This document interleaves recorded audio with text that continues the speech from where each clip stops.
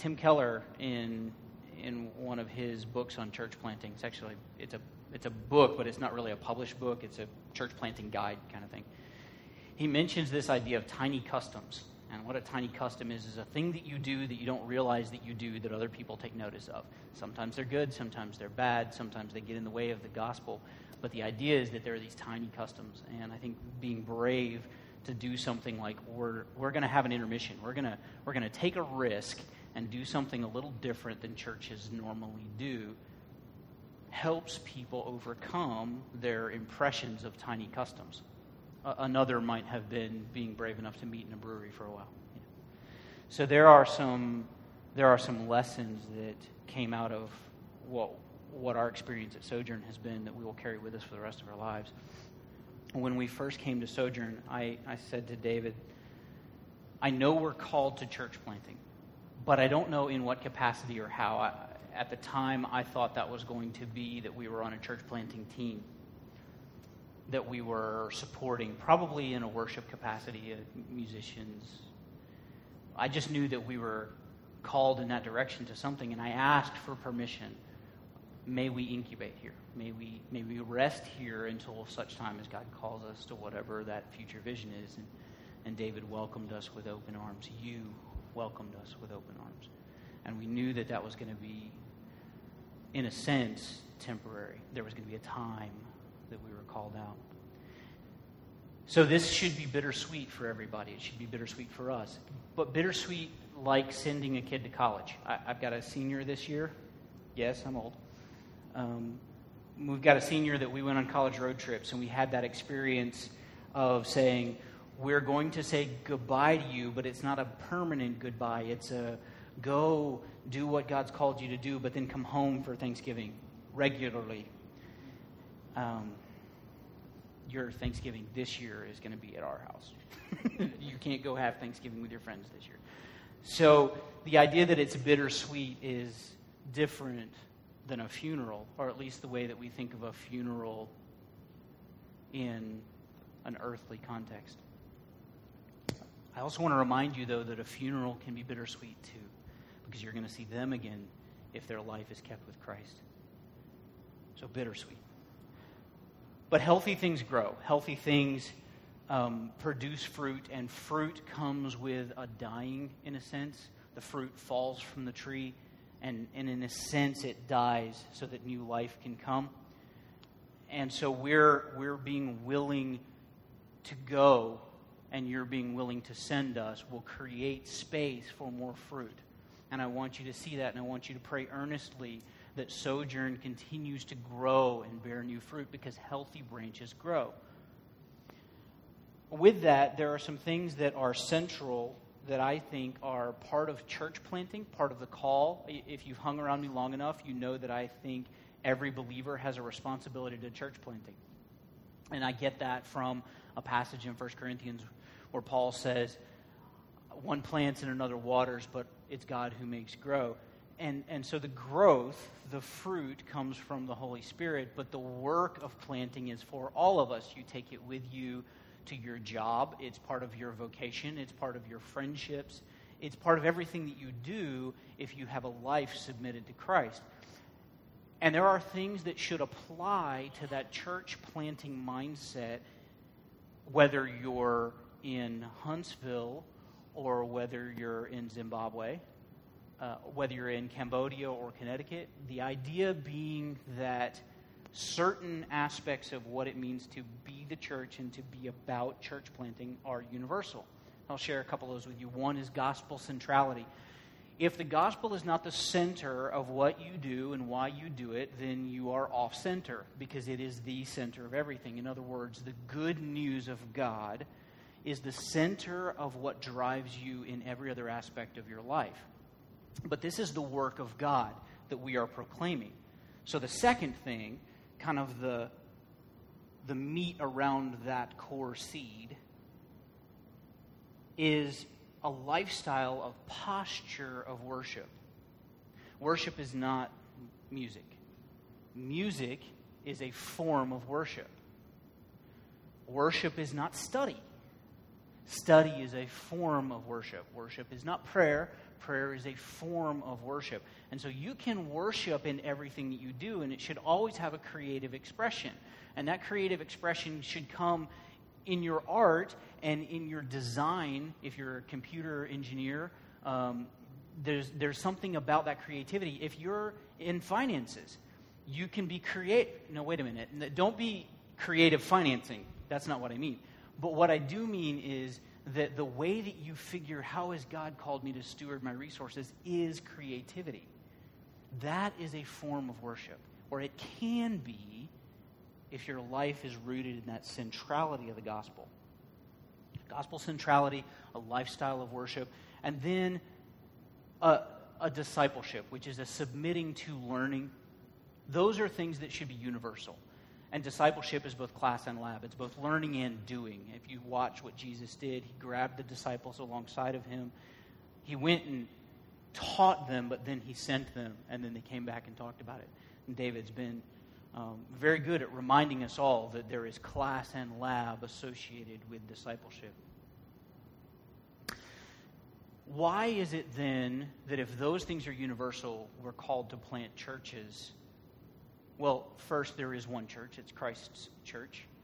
We are all part of it. But there is something about this mission that God's called us to that is to be done in certain contexts.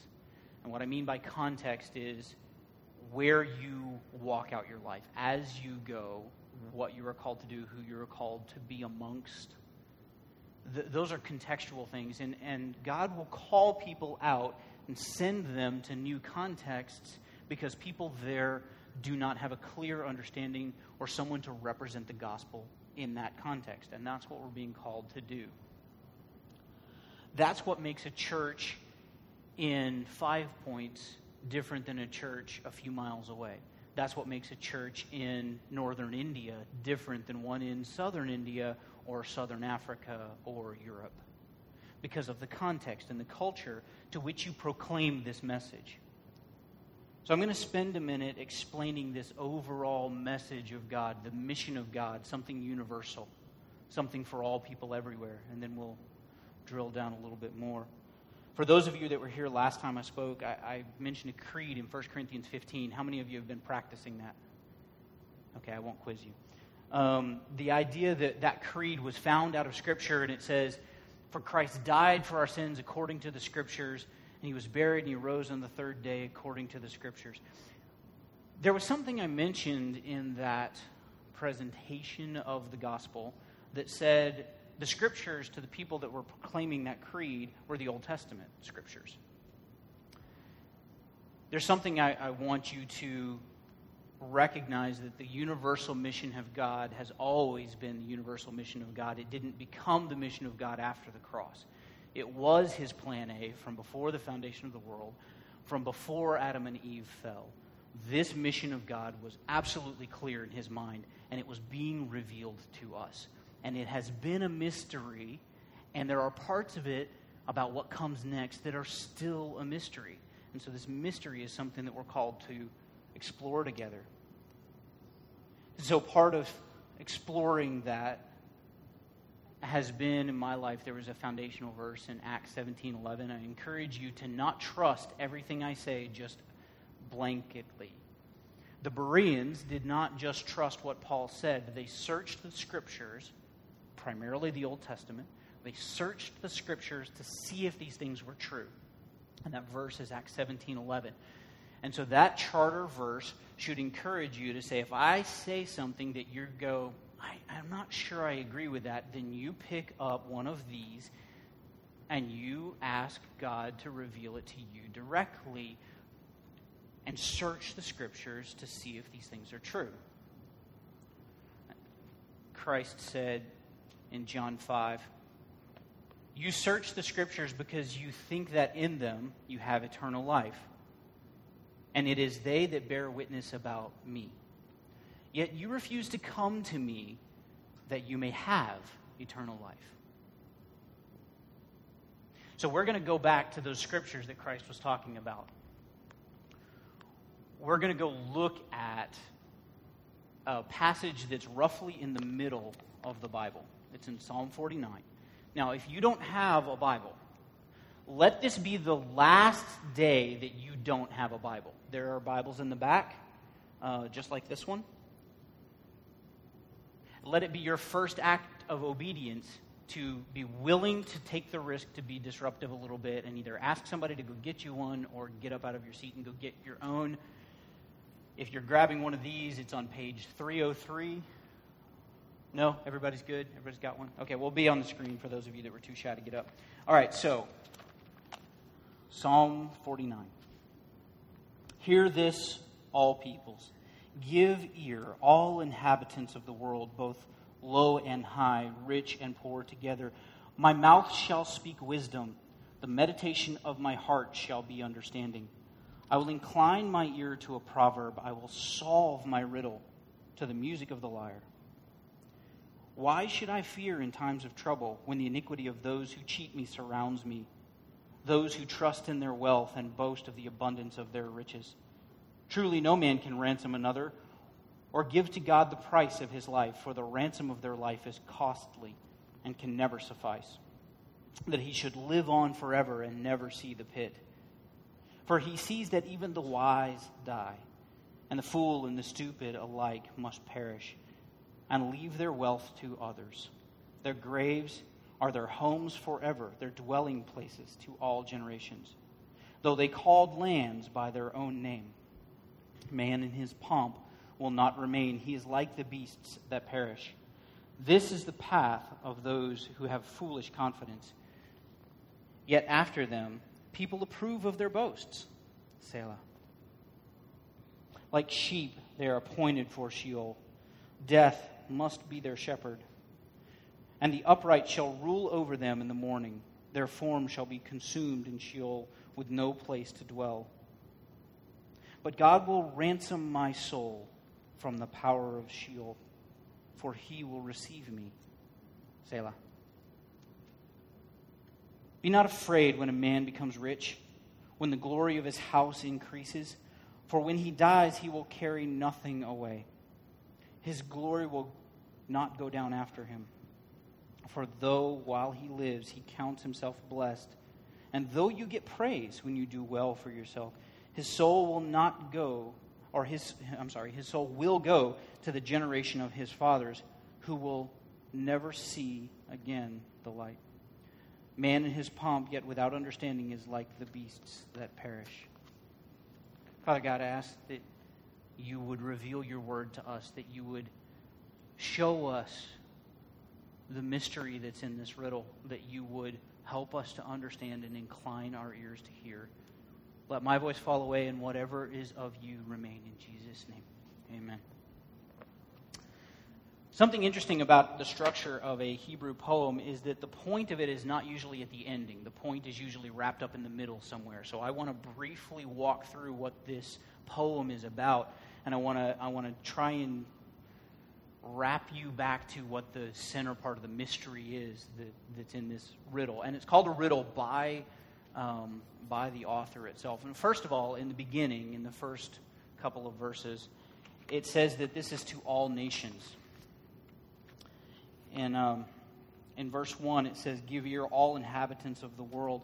And the all inhabitants of the world is pretty unique. Now, there's lots and lots of scripture that tell the people of God that their mission is the world.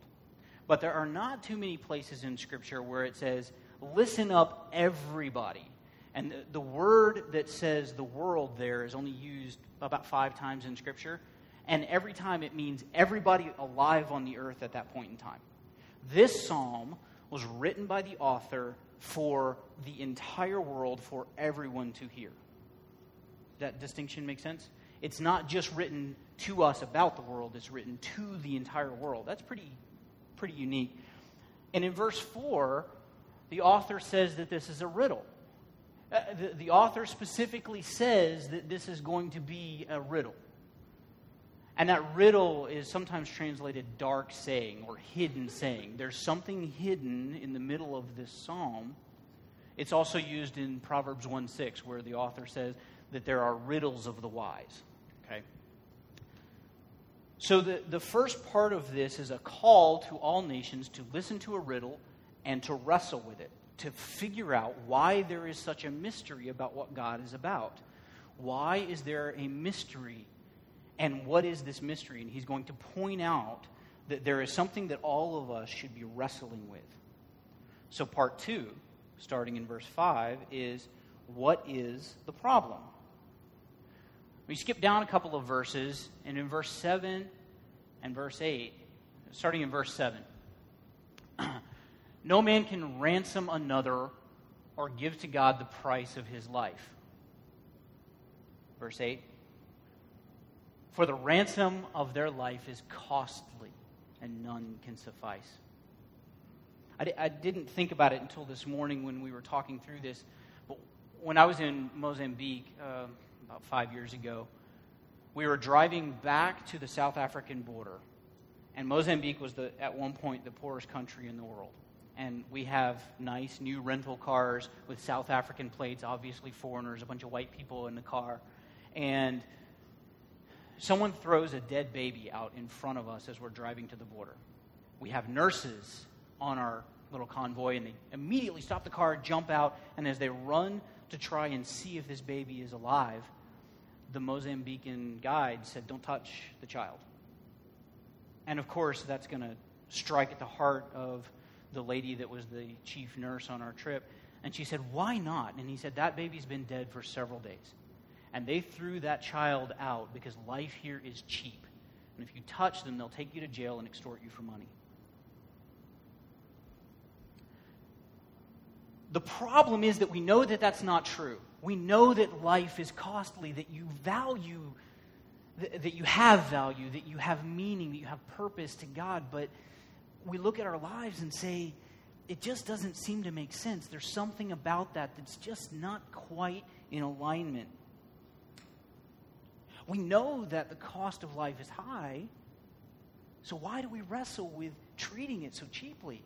Do you know that you're valuable? Do you really understand how valuable your life is to God? In verse 9, the author points us back to the idea that death is not the end. The word that's used for the pit here is the same word for Sheol, or Sheol means pit. That word, when it got translated from Hebrew into Greek, got translated into Hades, which was the abode of the dead. Now, I want to point out a slight difference in understanding. This is not the grave. And the author is going to make that very clear as he goes through the rest of it, because he's going to say, your form is destroyed, but you live on in this pit. The grave is some place where your body dwells. Conceptually, that's roughly the same, but we're in the middle of a riddle, so words are very important in the middle of a riddle. He's saying there's going to be a place where you go, where your spirit goes, that is not your body. If you're burned in a house fire and your body is disintegrated, you still exist somewhere, and that place is this pit.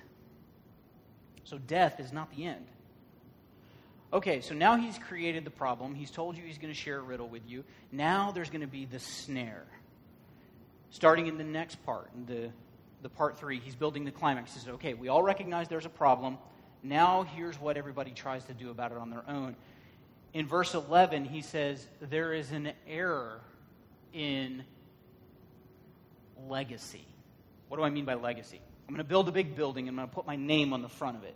It's going to be Stow Tower. There is actually a place called Stow, Alabama. Google Maps had it several years ago where you would find it, but now Google Maps has kind of dropped it off because it's a nothing little spot in the road. But my great-great-grandfather? Okay, great-great-great-grandfather. Okay, yeah. He was a great man. He was the postmaster and sheriff of this little town, and it was established in his name as Stow, Alabama, before Birmingham was named Birmingham. That's pretty cool. And none of you know where this place is at. Okay, I'm sorry. We have a couple of... All right, raise your hands again. All right, we have a couple of people from Fayette, Alabama, and Stow, Alabama is a few miles from Fayette, so they know where it's at. Okay. Though they called lands by their own name, they are forgotten. They're still in Alexandria. There's an Alexandria, Virginia, and you remember Alexander the Great, but where is he? He's in the same pit with everybody else. So verse 12 and 13 point out the idea that there is a certainty of death, like beasts they perish. And in verse 13 it goes on and it says, though other people behind them approve of what they've done, hey, that was a good man. You know what? It doesn't matter. The snare that you're going to be able to save your own life reflects back to the problem. You can't afford your own life. You don't just get to live a good life and then all of a sudden accomplish something after the end of your heartbeat. This is a snare. This is a trap. And the psalmist is trying to point out to you that you're not going to achieve what you could not pay for. You can't earn enough credibility amongst other men to pay for what your life really costs. But the psalmist hints at the solution. He doesn't give the solution. He hints at it. In verse 14, and the upright shall rule over them in the morning. Okay, if death is their shepherd, they're in the pit. Okay, what's the morning? Anybody? Give me a good definition of the morning. A.M., sunrise, breakfast, something, morning. Come on, give me some feedback. I'm feeling... Oh, hot coffee. I like that. Okay, so it's a time of waking up, right? It's the awakening. What's his point right there? Okay, if death is going to be your shepherd and the upright shall rule over them when? In the morning. There is going to be a resurrection. And for anyone that ever tells you that the resurrection is not proclaimed in the Old Testament, they either A, haven't read it, or B, they glossed over it so lightly that they didn't understand that that clearly says that death will be your shepherd and there will be a morning.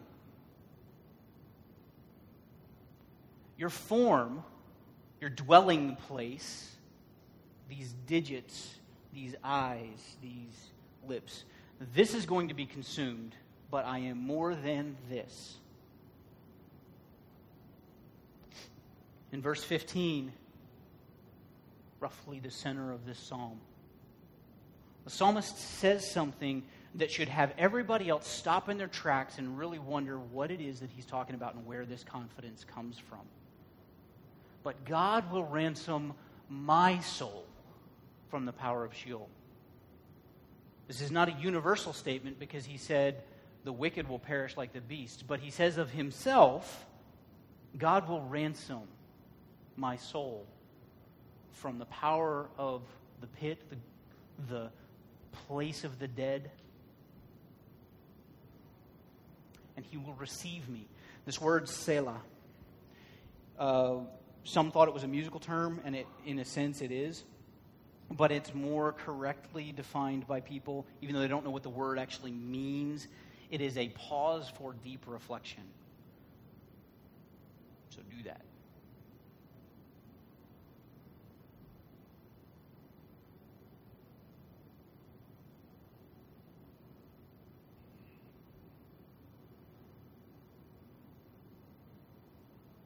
Favorite ransom movie? Anybody? Anybody got a ransom? When I say ransom, you think movie, you think what? Huh? Taken? My daughter says Taken. Okay. Man on Fire. Anybody see Man on Fire? Okay, so there's an exchange. The thing I like about Man on Fire as a gospel analogy is that he saves, but he also exchanges his own life in the process. So ransom is costly. It costs something. The gospel message is hidden here because it says God will ransom my soul from. He doesn't say he'll pull out. It doesn't say that he will just save me. It says he will ransom me. He will pay a price for me. And I will be received out of the pit. You guys see the gospel starting to form in the middle of this scripture, in the middle of the Old Testament? But then he stops. Why? Because the mystery hasn't been revealed completely to him. He's hundreds of years before Christ is born. He knows that it's going to happen, but he doesn't reveal the entire riddle. There's a mystery wrapped up into it. As Christ said, we search the Scriptures looking for eternal life, and they're proclaiming about Him. So the refrain in the last part, just look at verse 16, for example. The refrain is that you should have no fear in death. So the psalmist says something that's kind of odd. He wraps it up into this other mysterious language. You're hanging on the edge of the cliff going, tell me this secret. How do I earn this ransom? And instead, he says, don't be afraid. That's it. That's all he says. He doesn't tell you how. He doesn't tell you this is the way that you earn the same ransom that God will do for you. He just says, don't be afraid of it. Well, that's kind of disconcerting if you ask me, because he says, the assurance is offered to you in reading this psalm, but not the details. And so you're going to wrestle with it going, okay, I can't trust in my own self to pay my own price. I can't trust in the riches or the legacy or the good works that I've done. I'm just to not be afraid of death. And that's it. That's how it ends. This reflects the message of Scripture. There is a process that the psalmist walked through here that is a divine mystery that is not just contained in this one little psalm. You should see it everywhere. In fact, if you look at the mystery, it was hidden for a reason, because a price had to be paid, and those who were going to execute the payment, and that is a double entendre. They were going to execute the payment in the financial sense. They were going to actually be the executors of it, but they were also going to execute the Messiah who was the payment. So it means both things. If you look at Colossians 1, starting in verse 26, it says, the mystery hidden for ages and generations, but now revealed to his saints. To them God chose to make known how great among the Gentiles are the riches of the glory of this mystery, which is Christ in you, the hope of glory. Okay, the unraveling of the riddle comes in the New Testament. You have to see that this is throughout Scripture. There is the same riddle in a macro sense over and over again. In fact, if you look at Genesis 11, you see that men tried to create a name for themselves, and you get the Tower of Babel. You see it from all over Scripture, where the legacy myth ends up pointing to what men's desire is, that there's something more beyond the grave. But we don't even have the assurance of the time on earth to build a legacy. In Luke 12, right before Jesus proclaims about this guy who tore down his barns and built bigger barns and said, you fool, your life will be claimed of you this evening. You know that parable? Right before that, he says, take care and be on your guard against all covetousness, for one's life does not consist in the abundance of his possessions. So if we're going to tout that you're going to be a good person and we're going to put the 10 Commandments up on a pedestal, and I don't mean to not say they're good. I just mean that sometimes we elevate the 10 Commandments above the God who authored them. And you say, if you just live a good life, God will be happy with you, then you are a fool. Why do I say that? Because how many of you can save your heart from covetousness? Thou shalt not covet. Good luck. There is an appointment that we all have with death. The idea of the certainty of death is something that we wrestle with, that all mankind is wrestling with. Why bother with medicine at all? Why bother with trying to cure cancer? Honestly, I mean, why? Because they're going to die anyway. I don't mean to sound morbid. Not at all. That's not my point. We should try and value and preserve life. But there is a near 100% mortality rate. 99.999, however you go. There's only one that I know of that came back. So the appointment that we all have with death should humble us. In Hebrews 9:27 it says, just as it is appointed for man to die once, and after that comes judgment. Now here's the rub. Because we say, death, yeah, okay, everybody's going to die. But judgment? I don't agree with that. So since I, obviously the king of my own universe, don't agree that God has any right to judge me, and now I'm paraphrasing here, I obviously do, but at one time in my life I did not.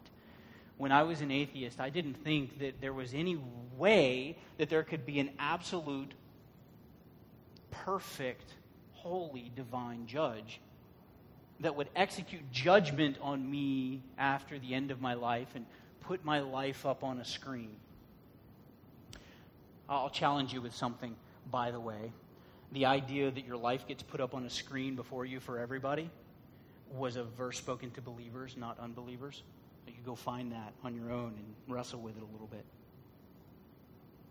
It's not just that you're going to be put before judgment before God and He's going to say, fail, fail, fail, fail, fail, you didn't measure up. It says that your life was born in rebellion and sin. And that judgment, that singular judgment, deserves eternal separation from God. There is an appointment with death, and there is an assurance of judgment, and it has nothing to do with how good or how bad you were on earth. You were born a rebel. The king came to claim what is his own, and you have a choice. You can hold your rebellion, or you can claim allegiance to the king. It's that simple. In Hebrews 9:28, just on the other end of that verse that proclaims judgment, it says, "So Christ, having been offered once to bear the sins of many, will appear a second time, not to deal with sin," parentheses, "because He dealt with sin on the cross. Your sin has been paid for, but to save those who are eagerly waiting for Him." We toss around this idea that we're saved. How many of you have heard the term saved, past tense, saved? Okay. There's even a movie about some high school kids, and it's named Saved. This says you are being saved. Both are true in a sense, but we all know that as Christians, unless we're caught up in the rapture, and that's a different sermon, you are going to die and be saved. So you are being saved. Okay, so that's a little bit of semantics, but it raises the question for a lot of people, okay, you're a Christian and this other person's a not Christian, and they say, okay, you're being saved. You're saved. What does that mean? Why doesn't God just take you home now? There's a movie called Religulous, and in the movie, the antagonist, who's the atheist, who's just trying to point out the ridiculous nature of a religion, walks up to this Christian shop owner and says, okay, you believe you're going to spend life with God and you're safe after death, just kill yourself. And the guy's kind of dumbfounded. He's like, okay, first of all, you get a very intellectually sophisticated atheist who's specifically trying to trap people and only taking the sound bites. And you're the humble shop owner that's just trying to live a good Christian life. And this guy walks into your shop and he challenges you with that. And you're going to be like, well, why? So it's not just a non-Christian issue to wrestle with. It's a Christian issue to wrestle with. Why are you still here? Well, the answer to why you're still here is because you were called to a mission that God wants to proclaim that good news to people who don't understand it and haven't heard it yet. That's why you're still here. That's why I'm still here. That's why we're going out to do church planting. Because there are people who have not heard this message that was written to the entire world. It was an exchange, a wage paid. Romans 6:23, for the wages of sin is death, but the free gift of God is eternal life in Christ Jesus our Lord. So while you're here, evangelism is proclaiming that there is a mystery, that your life is costly and you can't pay the price. And that is a message that has been there from the foundation of the world. They knew it hundreds of years before Christ proclaimed Himself as the payment. The wages of sin is death, but the gift of God is eternal life. So evangelism, mission, is helping others understand that this universal mission of God applies to me and the non-believing friend from work that I invite to lunch. To walk through and understand how to tell him the riddle and help him to understand that there is a solution to this riddle. It's not just a cliffhanger anymore.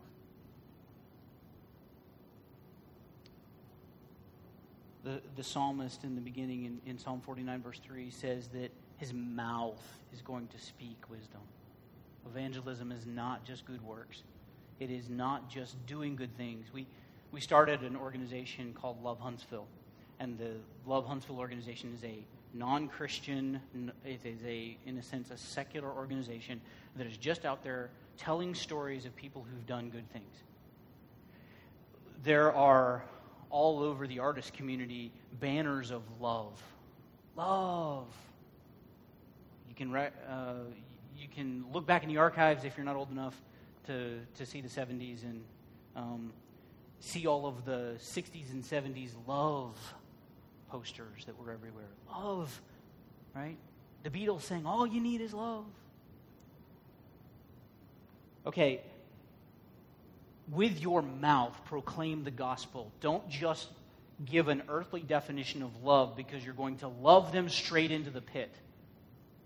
Proclaim the gospel with your mouth while you are still alive, that Christ is the payment for their sins, that His love defines our love.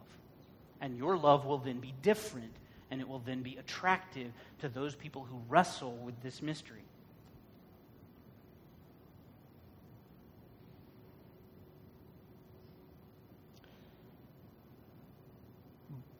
Understand that there is a reward that associates with this, and I'm not going to get too much into the idea of spiritual rewards. And the last one in the mission field is going to earn the same wage as the first one.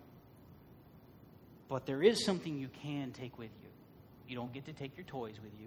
He who has the most toys does not win. You don't get to take your wealth or your reputation. You don't get to take any of that stuff with you. You don't get to take your good looks, which is, in my case, a good thing. You don't get to take those things with you. So what do you take with you? 1 Thessalonians 2:19. For what is our hope or joy or crown of boasting before our Lord Jesus at His coming? Is it not you? So what do you take with you? Other people.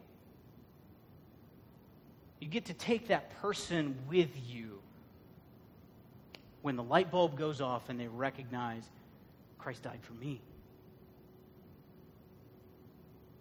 And that is more valuable than anything you will earn on earth, because it is eternal.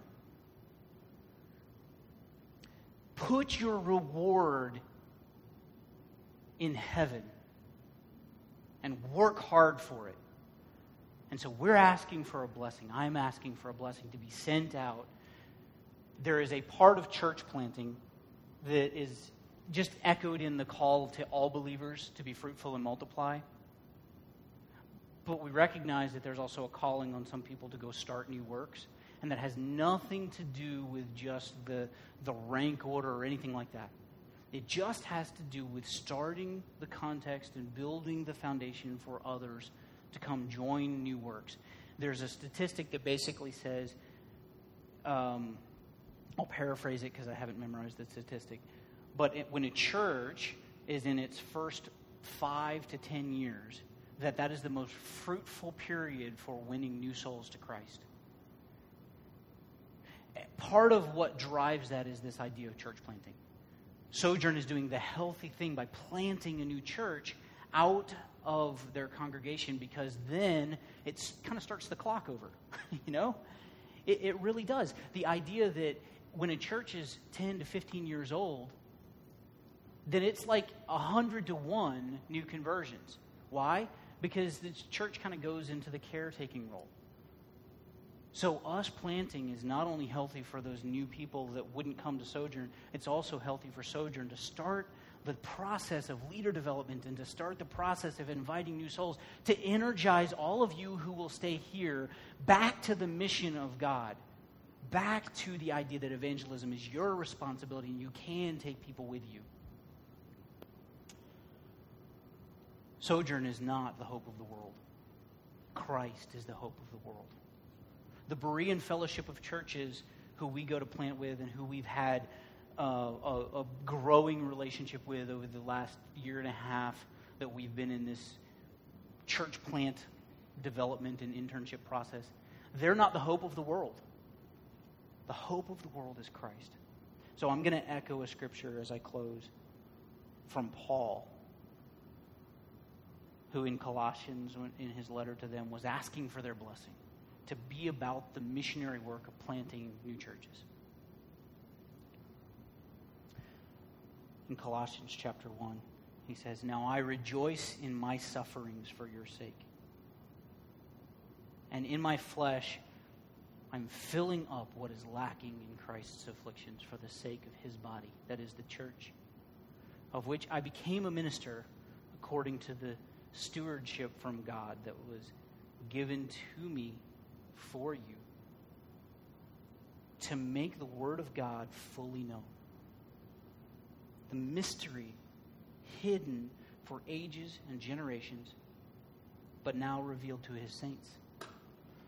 To them God chose to make known how great among the Gentiles are the riches of the glory of this mystery, which is Christ in you, hope of glory." Father God, we are humbled at your presence here with us, and we ask that as you are calling us to your mission, that you would clarify it in us so that we might be clear about what we're doing, and through us so that others might heed the call and accept the payment on their behalf for their lives to be ransomed from the pit. We ask that you would empower us and encourage us and give us wisdom beyond our own understanding and a peace that carries us forward, that as we go to do new things, that we get to relish in the bittersweet, that we get to share in the suffering with joy. May your will be done in my life, in our lives, as in heaven your will is done.